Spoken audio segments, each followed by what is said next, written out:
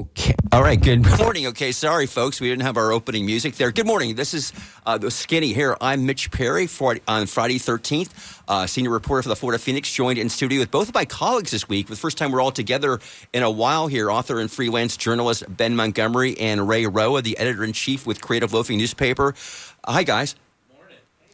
Let's get your mics on there. Hey, Mitch, how are you? Good to be back. It is good to be back. I feel like it's been a month and a half for me. Yeah. Well, not that long, Ray. But first of all, I want to say a big thank you to all the listeners who are tuning in right now. Thank you for listening.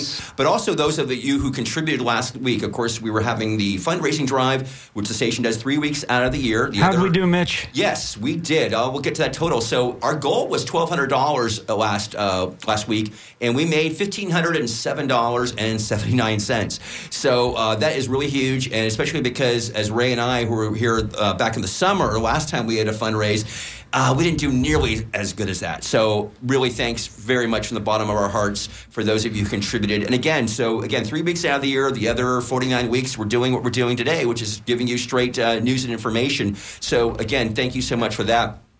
Now, I want to talk about the guests we're going to have on today. We're not doing, of course, as people know, listen to Skinny, since we've been doing this since late January, we mostly concentrate on issues in Tallahassee and the Tampa Bay area. Obviously, the biggest story in the world right now is going on in the Middle East. I'm sure all of you have been following it all week long. We're not really addressing it today in terms of our guests. Maybe in future shows we'll do that, but I wanted to mention that because I want to not be clueless about the fact that that's going on right now and, really care about that. So we'll see that going along, and maybe if we have time later, if anybody wants to talk about that, we can certainly do that. But what we do have, and it isn't because it's such a stressful time, we're going to go a little lighter, especially in the second half of the program, with Tampa Bay Times humor writer Stephanie Hayes, who is also in studio. Hey, Stephanie, we'll get to you in a few minutes here. Thank you so much, though. She is in studio with us, so looking forward to that. So we're going to now talk about what's going to go on here next weekend in the Tampa Bay area. There is going to be an all-day summit looking at criminal justice issues here in Florida and the Tampa Bay area, and nationally for that matter. And Ray, are you involved? Are you doing anything with that? I am going to be, I'm going to moderate a panel there. Yeah, me Don too. asked me to do that, I'm going to be interviewing Julianne Holt, the Hillsborough County Public Defender, at super early, like 8 o'clock next Saturday morning, 8:15. But anyway, we're going to talk about that. We have one of the guests who's going to be there, because there's not only folks from around the state and the Bay Area, but also nationally. And one of the folks who will be appearing will be Alexandra Bailey. She's a senior campaign strategist with the Sentencing Project, a leading voice for criminal legal reform. And Alexandra, I believe, is with us right now. Alexandra, good morning.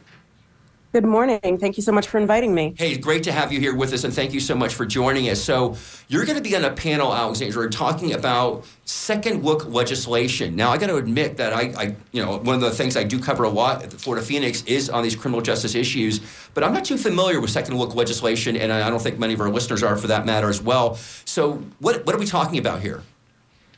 Believe me, I would love nothing more than to enlighten them. So second look is a style of legislation that is taking off around the country, from sort of the bluest of the blue to the reddest of the red states, for the simple reason that pretty much every Department of Corrections across the country is encountering similar problems. Gigantic prison populations. The United States leads the world in carceral populations. It's larger than China and Russia's. And those prison populations are aging. They are sick. They are costly, and many of the people are no longer a threat to society. So what do we do? How do we safely decarcerate? And so second look legislation allows a person after a long term of confinement to apply to their sentencing judge, or whoever is currently occupying that bench, to review the time that they've spent in prison. Is this person a threat to society? Have they taken full responsibility? Have they paid their debt?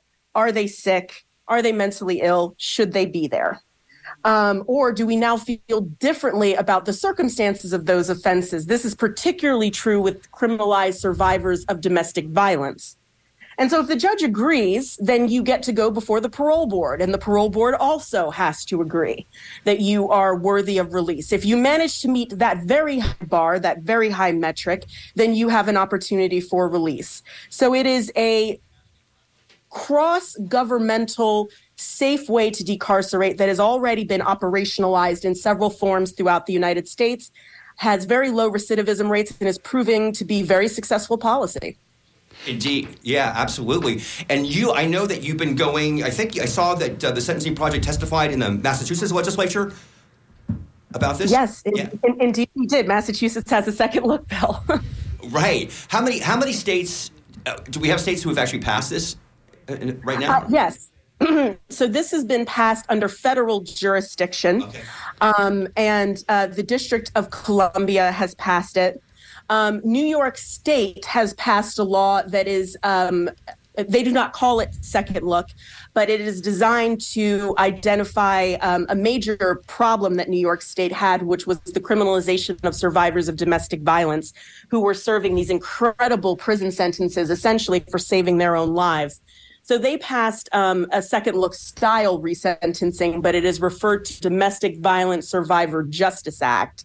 And there are a multitude of styles of this that have been passed around the country because obviously every state has its own issues. Yeah. Shall we say? Yeah, absolutely. Again, we're speaking with Alexandra Bailey. She's with the Sentencing Project. So you're going to be on a panel next Saturday here in Tampa discussing this. And I was looking back. I know Alina Garcia, I believe they're going to have up there a Miami-Dade House Republican is yes. Right. She's going to apparently be sponsoring a version. I saw that Jeff Brandes, who many of our listeners know, we actually had on the program here a few months ago, who was a leading champion of criminal justice reform in the legislature. He's no longer there. He actually tried to do something with this back in 2020, which brings up an issue, a very sensitive issue with many folks who fight for criminal justice reform. I'm sure, which you'll hear about, people will be talking about all next Saturday in Tampa, which is the fact that, and maybe you could talk about this overall, because I know this is your realm here, Alexandra, about the criminal justice reform movement overall. Now, things maybe changed the last couple of years post George Floyd and all that, but we have seen, I know I've followed this in conservative states, in states like Texas, Oklahoma, Louisiana. There's been, serious efforts over the last decade on criminal justice reform, things that we have not seen here in the state of Florida. And that's pre-Ron DeSantis. Somebody can't say it's like it's all about him. But there is a bill, right? There is going to be one here filed in Florida this coming session. Yes, the Sentencing Project and many Florida-based organizations, we've been very, very honored to work with her office on crafting second look legislation that very specifically addresses Florida's concerns. So, for example, when I was talking about domestic violence and the incarceration of women, since 1980, between 1980 and 2017, the rate of women incarcerated in Florida has increased by 733%. Now, that's probably a number that the average Floridian doesn't necessarily think about. These things are not obvious. But Eliana Garcia is thinking about these things and is very eager to allow her state to do the right thing. And she's been very thoughtful in these efforts. And I mean, our organization most certainly applauds her. Yeah, absolutely. Could you put a face on this for us, Alexandra? Representative Eliana Garcia is a Republican representative. No, I'm sorry. On somebody who deserves a second look. Is there a poster child for this sort of? Oh Lord, how long is this show? Let us know some of the details. I mean, give us some real details. Somebody out there who's. Okay. Well, I'm going to share some examples that I have permission to share. There are some examples that I have, but I have not received permission from the survivors of those crimes to share. So I'm just going to share ones that people that I'm personal friends with. So one of my very good friends, her name is Susan. She left a husband who she found sexually assaulting their 2.5-year-old daughter. And she did what any mother would do. She took her children, she left. Sometime later, she was happily remarried, expecting another child. And when this former spouse found that out, he tracked her down, he jumped her, he sexually assaulted her and stabbed her in her pregnant stomach. She was 36 weeks pregnant. She, in the struggle, managed to get the knife off him and stab him. She woke up in the hospital. Her baby was no longer in her stomach, and she was chained to the hospital bed. She was convicted of murder, sentenced to a life without possibility of parole sentence. I know the child that survived this attack. and she has never been able to hold him outside of prison walls. Oh my God. Right now, in Florida, as in many places, I think if you were to ask the average American if they felt that that was a miscarriage of justice, they would say absolutely. The problem is that there are limitations on appeals. Once they're done. So unless the governor will give you clemency, which has a very low grant rate across the country, but most particularly in Florida, you're done. So look allows us to go back and wholesale look at the decisions we've made and say, do we still believe that that is the best decision? It is not a get out of jail free card by any stretch of the imagination, but it is one of the few avenues that we can pass that will allow somebody like this a second chance. Or I would actually classify this particular case as our wrongdoing, but you get what I'm saying. Yeah. Wow. Yeah. Thank you. Yeah, absolutely. Again, we're speaking with Alexandra Bailey with the Sentencing Project, leading voice for criminal legal reform. And on that panel, I think Representative Garcia actually will be up here, right, next week in Tampa talking about this as well. Yeah. So that, and again, we'll tell people after our interview here where people get more information about about this criminal justice panel next week, or in the whole day event, actually, a little later in the program here. But let me ask you if I could. I was looking at other things of what the Sentencing Project does here, and I don't know if you're first on talking about this, but I know one of the things you're working on, your organization is on repealing the ban on food stamps for people with drug convictions. Can you talk about that at all? Oh, well, yes, absolutely. Okay, good. So one of America's favorite laws is what I'm sure you all are from, it's called three-strike laws. Right. So you don't have to have serious convictions to be subject to three-strike laws. So I'll actually give you an example from a friend of mine who's a public defender. So a person was on their third theft. Their first theft was of batteries. Their second theft was of food, for a total of about $35 of taken items, if you will. On the third offense, now a mandatory minimum kicks in. Okay, so this person was somebody who was starved. Now they're going to go to prison. Now they're going to come back, and they're in the same position, but worse, because they have a carceral record. And that tends to become more of a blight on community without them having access to that. Now, that's like a very, very obvious example. But when people's hierarchy of needs are not met, we know that there is an increase in dangerousness. There is an increase in antisocial behavior, something that any person of any political stripe that is interested in public safety and increasing public safety should agree that taking people down to that lowest hierarchy of needs and putting them in that desperation makes for a more dangerous society, not a less dangerous society. And at the Sentencing Project, we are most concerned with creating a fair and just system that does not jeopardize public safety. And that is why we took a very strong stance on that. Right, absolutely. Can you, you've been doing this, I think, in this space for a while now.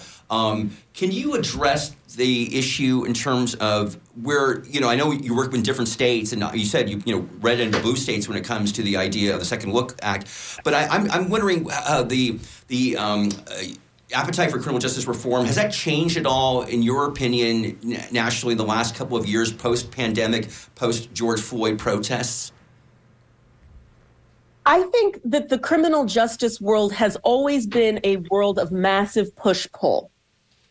There are intensified moments like the one that you pointed out around the murder of George Floyd, but mass incarceration is at 50 years for when most researchers identify that America really turned towards policies that brought us to our current state. So we're 50 years in on this fight overall as a movement. And I think what is becoming clear to a lot of states is that they wrote checks that they can't cash. They've sent so many people to prison, and the infrastructure, the staffing, the medical care, the costs were something that they really didn't think out in terms of a policy. Right now, I'm incarcerating somebody who's 21. Now they're 94. I've paid millions, and a 94-year-old person with cancer can't go commit another crime.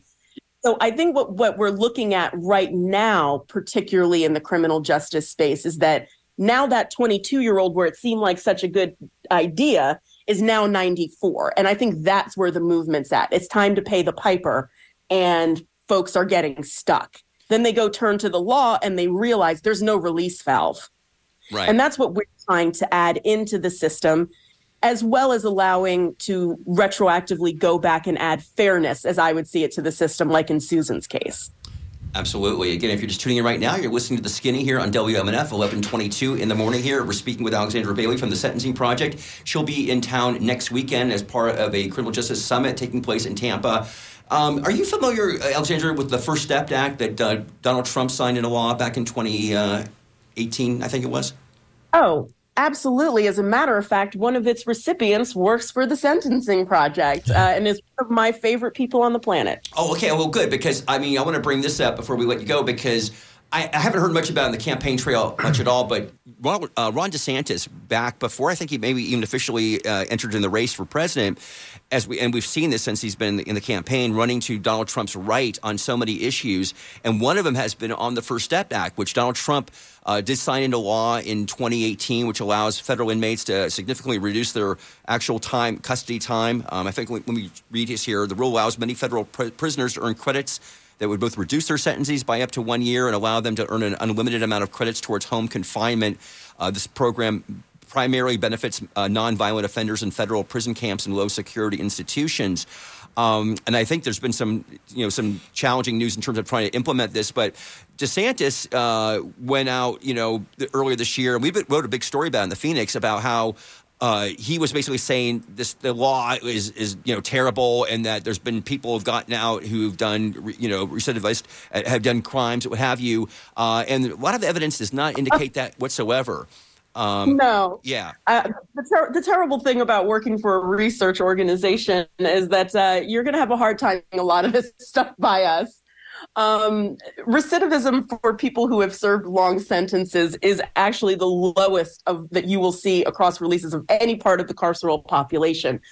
So point blank, end of, that is true. Right. But we are looking at a political reality where we are trying to go back to these old tropes that have proved successful in getting votes before. Okay, so the tough on crime thing, it got folks votes. It kept Democrats, Republicans, working and keeping their offices. And now we're to the point where actually those policies are just costing their taxpayers money. And for Floridians, you all are third in the country, I believe, right behind Texas and California for the largest prison population overall. And so when it comes to, if you take the entirety of the human element out of this, which of course you shouldn't, but if you do, from a fiscal standpoint, we've gotten to a point where these policies no longer make sense. So you have to say something untrue, because the truth of the matter is you can decarcerate safely and without recidivism. And actually, the people serving the longest terms should be at the front of that line. Yeah, absolutely. And again, just on the same topic, we've heard, I saw DeSantis actually last week in Tampa. He was here, and he's really is pushing the tough on crime, talking about, and you see this, obviously Fox News really features a lot of this. They look at San Francisco, my hometown, Portland, where there's been a lot of theft, a lot of petty theft, what have you, retail theft, and, that America is out of control. That's the perception that you see in some of that. And I'll tell you, Ron DeSantis is really running on that kind of thing right now. So anyway, we'll leave it there with you, Alexandra Bailey. She is, again, the senior campaign strategist with the Sentencing Project, and she'll be at the Tampa Bay Criminal Justice Summit, which is taking place on next Friday and Saturday, October 20th and 21st. And to learn more about that, you can go to horizoncommunities.org. That's horizoncommunities.org for all the information about that. Alexandra Bailey, looking forward to seeing you next weekend. Thank you so much for joining us here on The Skinny on WMNF. Oh, believe me, it's my pleasure. And if you want to check out our recidivism report so you know just how much people are lying, go to thesentencingproject.org. All right. Thank you so much, Alexandra Bailey. Again, All right. And again, we want to tell people again, Ray's going to be there. Do you know what time your panel is? I don't know. Yeah, I don't know. Okay, yeah. I'm at 8:15. I do know. Mine's definitely not that early. I'm the alarm right now for Julianne Holt. And also, okay, so we're going to pivot here right now. By the way, a little promotion here because I want to do it for my friend Flea for M&F because, we almost made our goal financially and we're all good and all that. But another thing that we didn't really get out not last week is that tomorrow night at Skipper's Smokehouse, the station. Skippers. Yes, we're gonna have a Tom Petty. What do they call him? It's a tribute show. Tribute. Thank you. Yep. Yes, so a bunch of local bands are going to come together and play the songs of one of the greatest Floridians to ever walk the swamp. What bands, Ray? Do you know? I do not know off the top of my head, although I think we have a... it's always so cool. I'm thinking about going out there. So the doors are at 5, music begins at 6, and so it's going to be a great time. So again, think about that if you're not doing anything tomorrow night. Okay. And is that a fundraiser for M&F? Yeah, absolutely. Yeah, fantastic. Yeah, absolutely. We'll see y'all out there. So cool. Okay, so we're going to pivot now. I want to make sure I can see her. Hi, there's Stephanie Hayes. So Stephanie Hayes has been with the Tampa Bay Times for 20 years. Damn. Started in the Carrollwood Bureau. Okay, so now we have Ben Montgomery, of course, who a long-time staffer, of course, as well with the St. Petersburg Times. And so we'll have some cross-pollination about the good old days. And I'll chime in with that as well, only because I've known so many of you folks who've been through the Times through the time I've been here. Now, she is a nationally syndicated humor columnist. Prior to being a columnist, Stephanie was a reporter covering local governments, higher education, nightlife, fashion, performing arts, and obituaries, which, of course, led to her novel Obituary, published back in 2013. Which someone told me sold really, really well. It did, yeah. About 100,000 copies? No, 10,000. Oh, fantastic. Well, that's still I don't know. Impressive. Yeah. I've always heard a successful book is about 10,000 copies. So Yeah. What was your best-selling book, Ben? Do we know? Yeah, Grandma Gatewood's Walk. Yeah. It's All right. over that. Okay, cool. Okay, well, Stephanie, thank you so much again for joining us. I've been wanting to have you on here. I've been really enjoying some of your most recent columns. So first I want to ask you, would you call yourself a humorist? Because that is a title, I think, they called Mark Twain that. And then in doing it in newspaper terms. Would you compare yourself to Mark Twain? First question. Well, how about like Art Buchwald and Irma Bombeck are the people I always think about when I think of humors in newspapers. Mm-hmm. I guess. I mean, most of the time what I write has some element of humor into it. Mitch I wish you could see, he has to crane his neck around the computers because I'm very wee and I disappear beneath the monitors. Yeah, I mean, I don't know. I say that I write a humor column, but it kind of dabbles into the serious every now and then. It's about culture, life, current events, and sort of my take on it. You can call me a humorist if you want. I think it sort of spans a few different genres. And, one person I really looked up to when I was younger was Dave Barry, who I'm going to be in conversation with on November 11th at the Times Festival of Reading. He has a new book out. Yeah, so he's always been kind of an icon for me and somebody that I like to emulate. So, yeah, I like to write in that vein, but also be serious when I have to. When did you make the transition? When did you become, because we said you've been there for 2 decades now, Mm-hmm. and when did that happen? The editors, how did this conversation? Were you always funny?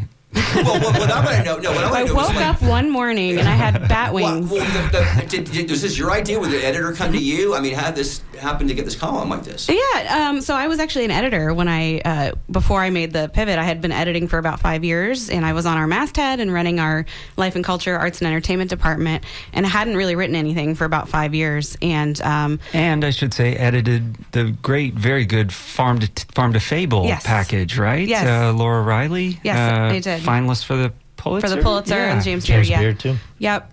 So I was having a lot of fun as an editor, and I really liked editing. I still do. I still like that leading a team sort of mentality and working with other people's copy. But I just sort of missed writing, and there was an opportunity to bring a new voice into the mix. And I went to my boss and said, "Hey, what if I did that?" But I didn't want to be your typical columnist that you might expect, or not too traditional anyway. Yeah. I wanted License to be a little funny, a little weird, to be a little less rooted in policy and more into life and how we navigate the world. And so we said, let's give it a try. And that was December 2019.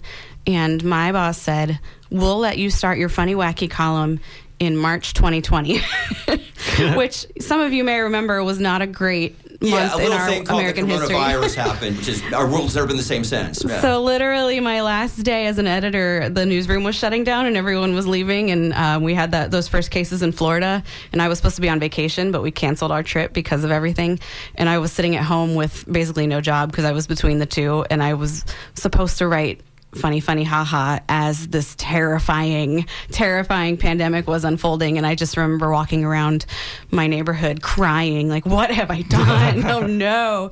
And then I just sat down and I wrote a piece that was basically like, wow, everything sucks. I don't really know what to say, but let's just try to figure it out together. And that's really been the tone of the column ever since. And I actually think in retrospect, it was a good time for a column like mine to come along because people really did need a little bit of a release valve.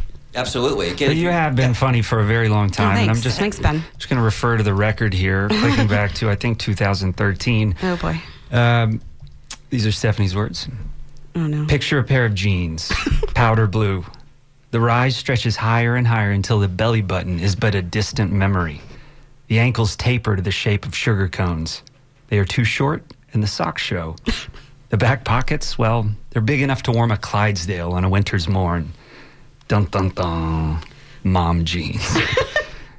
Wow, I don't remember. That's like a fugue state. I don't remember writing that. Although I do remember that I was writing about President Obama's jeans. It came after Obama threw out the first pitch at a ball game, and as you note, you saw ankle without him even breaking stride. So he was much just walking ankle. across. And the funny thing is, those are the jeans that are in style right now. He was a trailblazer for fashion, and we didn't know it at the time. Yeah. Wow. All right. Hey, well, I'm going to make sure our listeners, if they want to get on the conversation, the phone number is 813-239-9663. You can also email us at dj@wnf.org.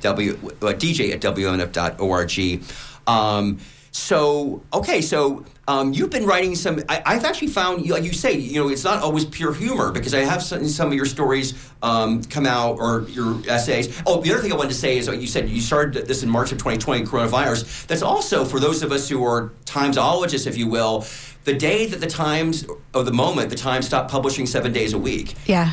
Which, let's be honest, I think they were waiting for that time. Then that was like, we're just doing this now for a few months. I remember talking to my carrier, the guy still coming to my house on Sundays, at least, and saying, this is going to be for a few months.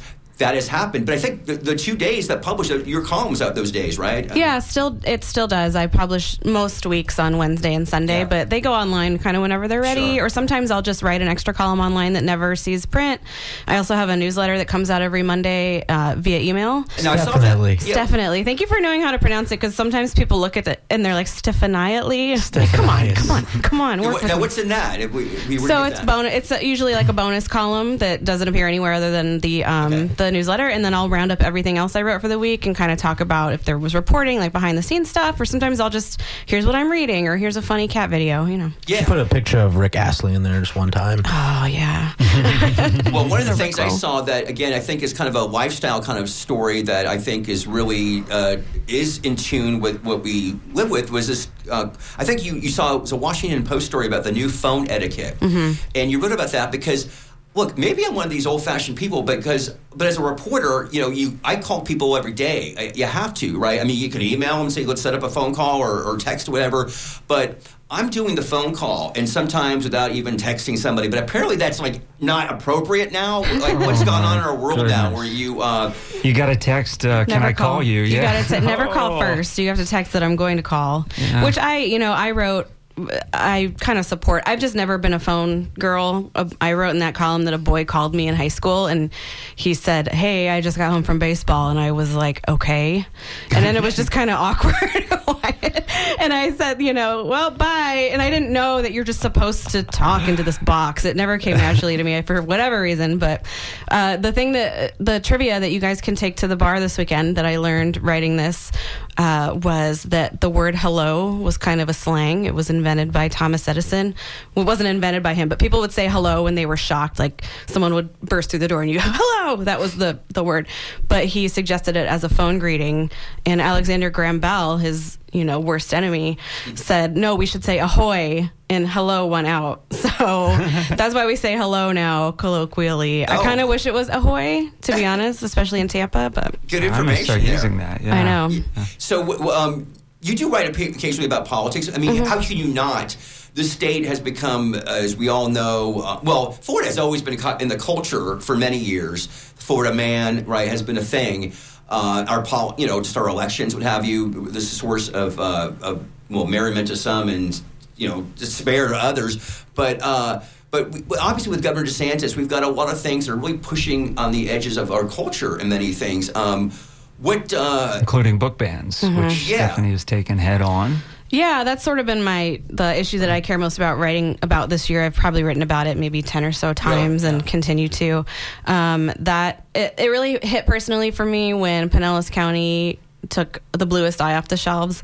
Toni Morrison novel? Yes, my family grew up next door to Toni Morrison in Lorain, Ohio, and so we have a personal connection to her. And that, and that book's really important to me. So I'm a pretty even-keeled person, actually. Like I kind of just roll my eyes at everyone and everything, but that one made me, rise up and out of my body when that happened.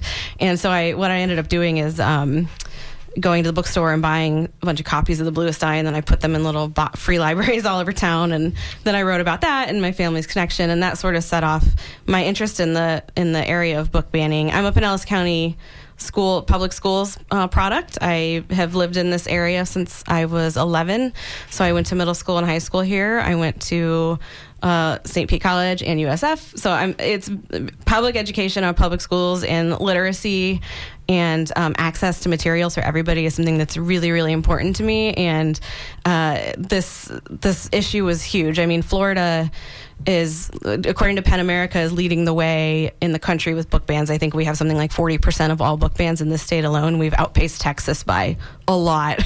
and inevitably it's things that include LGBTQ references and people of color. And, there's statistics on this, and it's happening at the local level, and it's infiltrating the school districts in a really weird way, because a lot of these educators, my mom was a teacher, I'm very passionate about educators.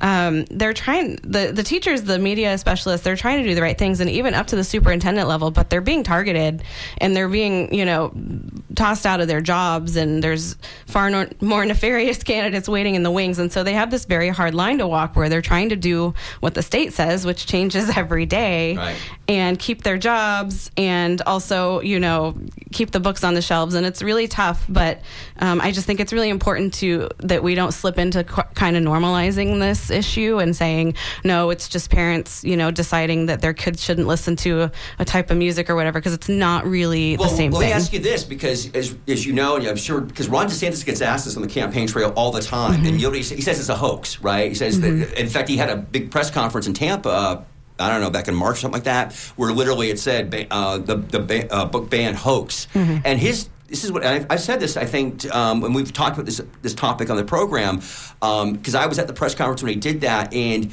there were a few titles that are explicit, okay? That reference maybe masturbation and some other things like that. And so it was a News Channel 8 who was doing, they do like on their website, like a live, report, because it was a news conference with DeSantis. And they did, they stopped the feed, right? Because it was really, they were putting stuff up there on this big screen. It was actually, they warned people. They showed this movie. It was like a 5-minute video of in the audience, they told people, this is going to be a little explicit here. So he always uses that incident. He says, you think, these books or whatever, like they were showing the station had to stop the fund programming. And I guess the point of what he says is that and other people say this when they defend this, that it's not a book ban, is that you can still get this. Like, it's not like we've completely, stopped that, but it kind of essentially is. Well, yeah, I always say it's kind of like calling a sofa a couch. Call it whatever you want. You're taking the materials away. Right. So, they don't like to use the word ban because it is associated with, Fahrenheit and stuff like that. But, unless we have firefighters bursting into our house and ripping books out of our hands, they're not going to be happy. When they present the explicit language, it's always done wildly out of context. It's always done without literary merit or with discussion of which age group is able to access this material. material. They make it seem as though young children are able to see things like you described, and that is typically not the case. And it also takes the conversation into a place where one parent has the ability to decide on what everybody's child should be able to see. And this is a tactic. So Moms for Liberty and these other groups are using, they literally call it potty language. They're very well organized. I wish anyone was well organized as them, but they get together, they say, okay, you all, before school board meetings, you all have your passages. Now read the filthiest, worst parts of it. And the goal is for the school boards to cut them off, because that triggers a law that says if you're not able to say it in a school board meeting, it can't be presented in the schools. And so it's a very shrewd tactic that they're doing to shock and disgust people without the benefit of any of the context or discussion of the materials or the intent or the thought process of the media specialist. And it seems like the goal here is to, as you wrote, paint schools as hotbeds of moral corruption. Yeah, and it's the whole thing is an effort, in my opinion, to destabilize the public education system and turn more people towards privatization. And so we have less kids in public school as a result. Going on for many years here in Florida, way pre-Ron DeSantis. Again, if you're just tuning in right now, it's 11:42 in the morning. You're listening to Skinny here on WMNF. I'm Mitch Perry, along with Ray Roa, Ben Montgomery, and our guest today, Stephanie Hayes from the Tampa Bay Times,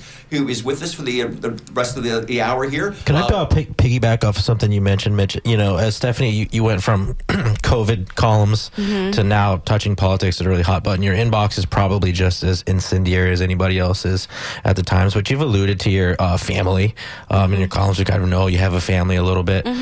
How much does safety for them will come into your mind as you're getting some of this feedback? And then how do you keep that, what does that wall look like between your personal life and the people that you care about, and then saying what you really want to say in the column? How do you work that? Yeah, I try to draw a pretty clear line. I like to write about my family and my personal life. I think I'm a person, a lot of writers don't like first person. It makes them want to die, but I actually like it quite a bit. Gives me life. Yeah. And my husband's a former journalist. And so he, and when we got together, he kind of understood, if you're with me, you might end up in the material. So he's cool with it. I try to be respectful and not paint him as an idiot husband, like in the laundry commercials, But or like Phyllis Diller, right? Yeah. So he's game. I have a stepdaughter who's 12, and her name and picture doesn't go anywhere, and I really try to, the older she gets, try to be careful about what I say about her life, in the material. I know some of her teachers know who I am, and, that kind of stuff, which so far seems like it's cool, but we'll see. I do feel pretty safe. Most of my readers are really, really nice. I get a lot of really, really nice email, and if people disagree, they're usually pretty respectful, and that's fine with me. I try my best to reply to everybody. If they're just abusive and outright, trying to just really insult me or take it to a personal level, I just block and delete. I just don't really have time, so, and I think you find that those people are the usual suspects, or they move around to different email accounts, because I've seen it, and so I just whack-a-mole those guys, and it's fine. I do get people who, I live in Dunedin, which I talk about all the time in my column, and that's fine, and several people know where my house is, and... Well, by the way, there was a big tornado. There was. Did you get affected by that? Yeah, well, we woke up in the middle of the night when the alert went off. This is my most recent column, and kind of went, well, I don't know. My husband checked the weather, and then we went back to bed, and then we woke up, and a mile away from our house, the tornado had ripped through a shopping center that we go to all the time. Yes. So I kind of wrote about okay, you should probably don't be like me. If if the alert goes off, go hide in the bathroom. Don't be stupid. So that that kind of crosses into my family life. But I will just say, Ray, the one thing I don't really like is when people tell me that they went by my house, or I had someone say that they liked my column from the street the other day who I didn't know, and that. I'm kind of if I'm at home, I would love to not be approached. Yeah. Which happens every now and then. But on the whole, I don't feel in danger. I actually feel like there's way bigger fish to fry than what I have to say about these issues, and people who really get into the mud and sling with some of these folks, and I probably don't really enter the mind of like Ron DeSantis Well, very much, you or if at mentioned all. you get mostly nice emails. We got one right now from you, actually, Stephanie. This is from David. He writes, I love Stephanie's columns. She's very funny. My 83-year-old dad loves Stephanie's writing. And he asks, have you ever considered trying stand-up comedy? I do have a secret desire to do stand-up, but I will never tell anybody about it. If I ever do it, I'm going to go to one of these open mic nights at a brewery and not tell a soul. And So Devine Brewery open mic is I where know, to be. maybe, or Dunedin Brewery. I don't know. Or I might go out of town, to be honest with you. He also asked if Carl Hyson is an influence at all. Oh, yeah. Carl Hysen's fantastic. I mean, a legend for sure. He, I know Carl and Dave are great friends. And I think it's funny because Carl is very like anti first person, like dorky writing. And that's what Dave does. And so I see like, I see myself sort of hitting in the middle of those two, right. But everybody has a different approach, and they're all A couple of the funniest writers in the country for going on quite a while, several decades now. What is it about them? Is it just because Florida provides so much material?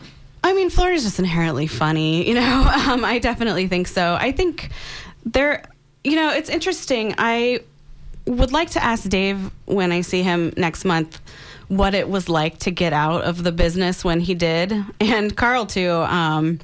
Carl stayed longer. And they both drop in with columns occasionally, but I do wonder, not that there was never hard stuff, but I do feel like the world now is maybe just a little less funny on the whole than it was in the past. Maybe that's just my point of view, but I wonder if sometimes they look at the world now and go, woo, Because sometimes right? it's really hard to joke about this stuff. And democracy, forget about what's going on, like the Middle East right now, but just in America, I guess it's kind of comedy when you look at what's going on in Washington, D.C. today, right, with the fact that we don't have a Speaker of the House. and I will just say our representative from Pinellas County, Anna Paulina Luna, she the other day said she was for Jordan. She's been all over the place. I mean, literally. Sure. I mean, part of the problem why they can't get the 217 votes is because people are saying they're vote for somebody one day, then they're for somebody the other day, and they don't really give an explanation why. Yeah. And that's happening with our local representative in Pinellas County. Again, if you're just tuning in, we're with Stephanie Hayes of the Tampa Bay Times. Let me ask you here, and we've got Ben Montgomery here, of course, who was, Ben, how many years were you with the Times? Nearly 18. Yeah. 18 years, Yeah. wow.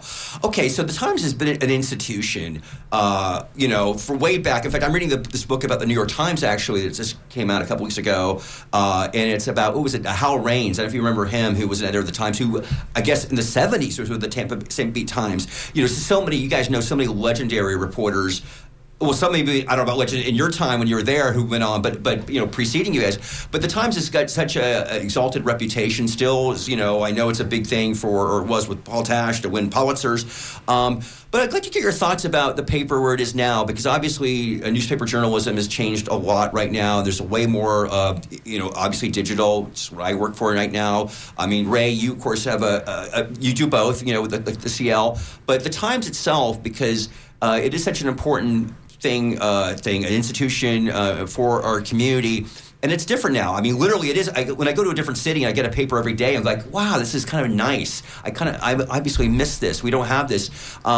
So how's it work? I work with the Times these days. Obviously, you're there right now. What are your thoughts? I mean, sure. Every media institution is different than it was 20 years ago. I'm sure this room I'm sitting in is different than it was 20 years ago. I think we're all trying to figure it out in real time. And if you're not nimble, you fail. If you don't adjust, you fail. If you're not willing to try new things, you fail. And so I think we're a habit product, right? We're someplace people come to every day. They expect to see certain things. I mean, even in my job as a columnist, it's interesting because there's not a lot of like traditional newspaper columns anymore. And, by definition, a column is we call it the stick. It's that little slice on the side of the newspaper. And it's the place where people know where to go to find you every week. And when you're, I am still in print, but when you're online a lot more, it's like trying to define what you do and what the role of like a neighborhood columnist is, as opposed to like an op-ed or an editorial or a reporter. It's really, really hard. How do you label things online? How do I get my material to people in a recurring way that builds the habit? And so we start experimenting with things like newsletters, which we have a lot of people who love our email newsletters. That's been really successful for us. Both, something like mine and something like a breaking news, or we have a day starter that is like basically the morning paper, but it's rounded up. But it's really hard because you go out and people just want to know, where's the paper ever, am I ever going to hold the paper again? And, what I say to them is, well, that physical paper, it's very dear to people, but remember that we have something like 90 stories a day updated in real time on the website, and that's and it's stuff that you can't get in this piece of paper. And so we're still working just as hard, if not harder, with fewer resources to try to bring you news. It's just sometimes we need to ask readers to also shift along with the times, and that can be really difficult, and you want to work with them where they are. I think I have different buckets of readers. I've got people who read me specifically in print, and I know that's where they see me every day. I've got people who read me online, or they find me through Google SEO searches, stuff like that. And we can see that. We can see where they're coming from. I've got people who only read my newsletter, and they come to me for that, and that's their favorite thing. And I don't think there's a ton of overlap in those groups. So it's trying to figure out how to serve a bunch of different audiences with different tastes, different habits, different ways they consume news and entertainment, and doing our best like everybody. Yeah. Ben, one of our friends suggested to me that one of the things people might not know about you is you're fiercely competitive. Is that true? Me? Yeah. I wonder who said that. It's Josh. Yeah, Josh. No. My husband? I don't know. I don't feel. Do you think of yourself like that? No, not really. Okay. No, not at all. Yeah. In fact, I'm like, I should probably be a little more competitive and try to win some more stuff. I'm always kind of like, well, we'll see what happens. That's nice to be noticed, No, I don't think that I'm fiercely competitive. I think that I care about my job. I think that I want to do a good job at it. I don't think I'm lazy. I think that I am proactive and curious, and I have a lot of energy. Do you miss reporting, which you used to do? I do a little reporting still. Okay. It's in the mix of the columns. But I don't know. I really like the wordplay side of things. How many hours of school board meetings did you watch? In the charade of people. Quite a lot. Yeah, I've sat through them or watched them online, and it's really interesting when you kind of sit through and listen to the times where the public has opportunity to speak, because there's a lot of people. It kind of is a good reminder that a lot of people really aren't buying into a lot of this. You know. You kind of alluded to this earlier when you talked about when you finally got the green light for the column. But I remember when Kristen Hare asked me to speak to the Knight Poynter Fellows, somebody asked me, like, hey, how do I get my ideas past this person in the newsroom who always seems to be like that roadblock? And I don't know if it was the right thing to say, but I just wait for them to die, And but like your long career in journalism, a young person seeing that would probably want to emulate that. And columnist is really an aspirational thing right now. There are fewer and fewer of you. What do you say to like a young person getting into journalism who does feel like when they finally get to that newsroom, they're kind of like moving slow and slow track? Like, how do you survive that and get to the point where you're at now? Well, I would say sometimes it is a slow track. I mean, I've been here 20 years. I started when I was 19. I'm 40 now. So it's not like I figured out a magic ticket to like, lightning lane to the top. I think I always tell people that I said yes to a lot. I tried a ton of different beats, things I didn't think I wanted. I wrote obituaries for a year and a half, which was not anything that I ever dreamed of doing. I think I was 25 or 26 at the time, vibrant young person writing about death. And when I reframed it, it was a chance to do feature writing, which is something I wanted to do. And it had a couple other things going for it that I wanted. So I tried it. And it taught me more than I ever thought I would learn, So I think saying yes and sort of maybe dispensing your own ego a little bit and trying things that you didn't think you wanted to do or that might not sound so glamorous are the things that build a really dynamic, interesting journalist or a writer or whatever you are, I think finding ways to distinguish yourself, finding mentors within the room around you who can help get you where you want to go, having that like soft influence and trying to, help people out out, help out your peers, stuff like that is really important, and not just sort of sitting back and going, why isn't everything I want coming to me?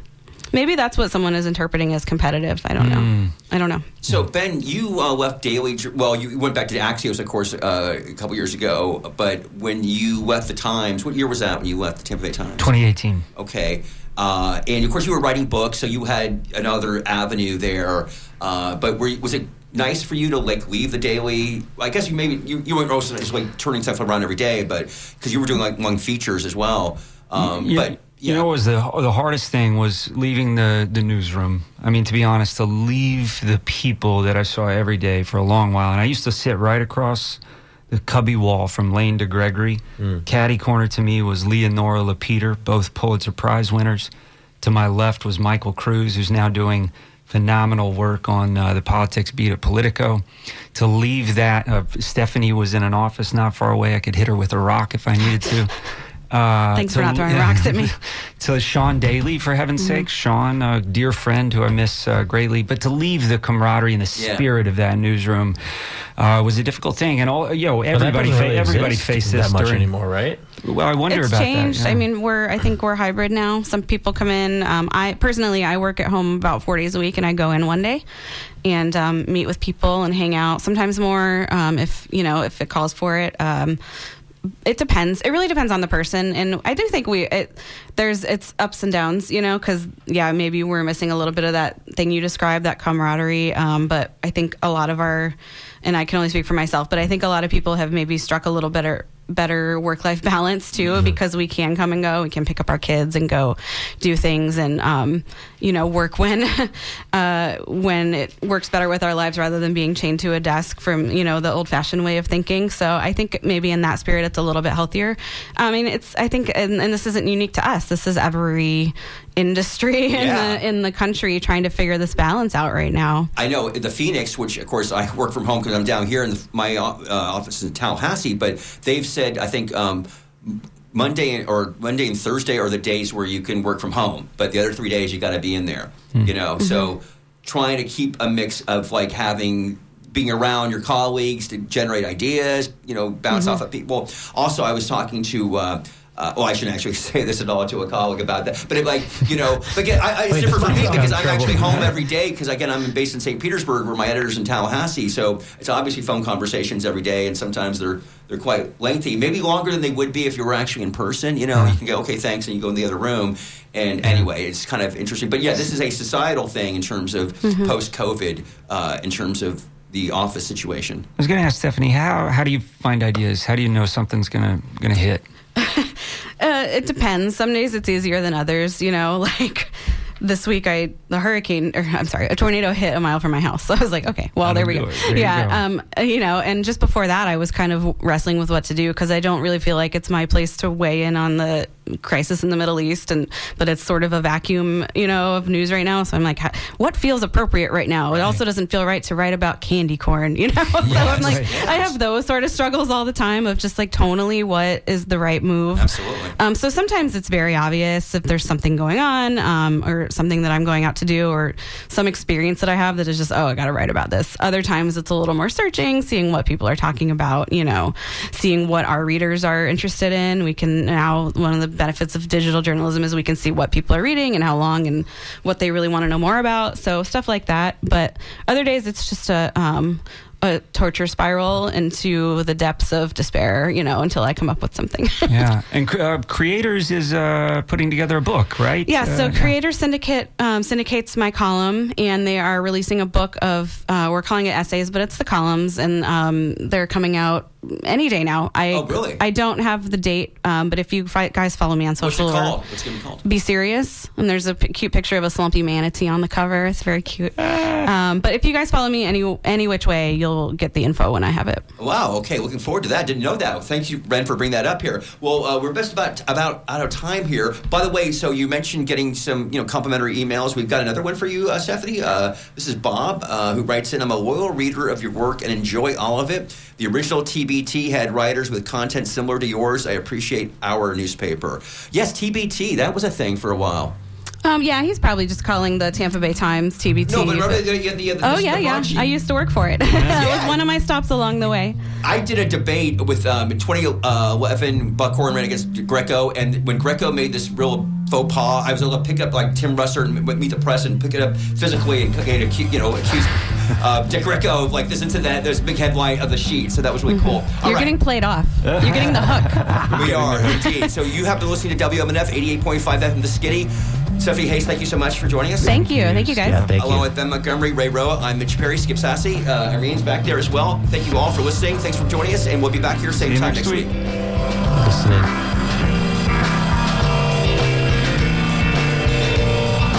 This is WMNF Tampa.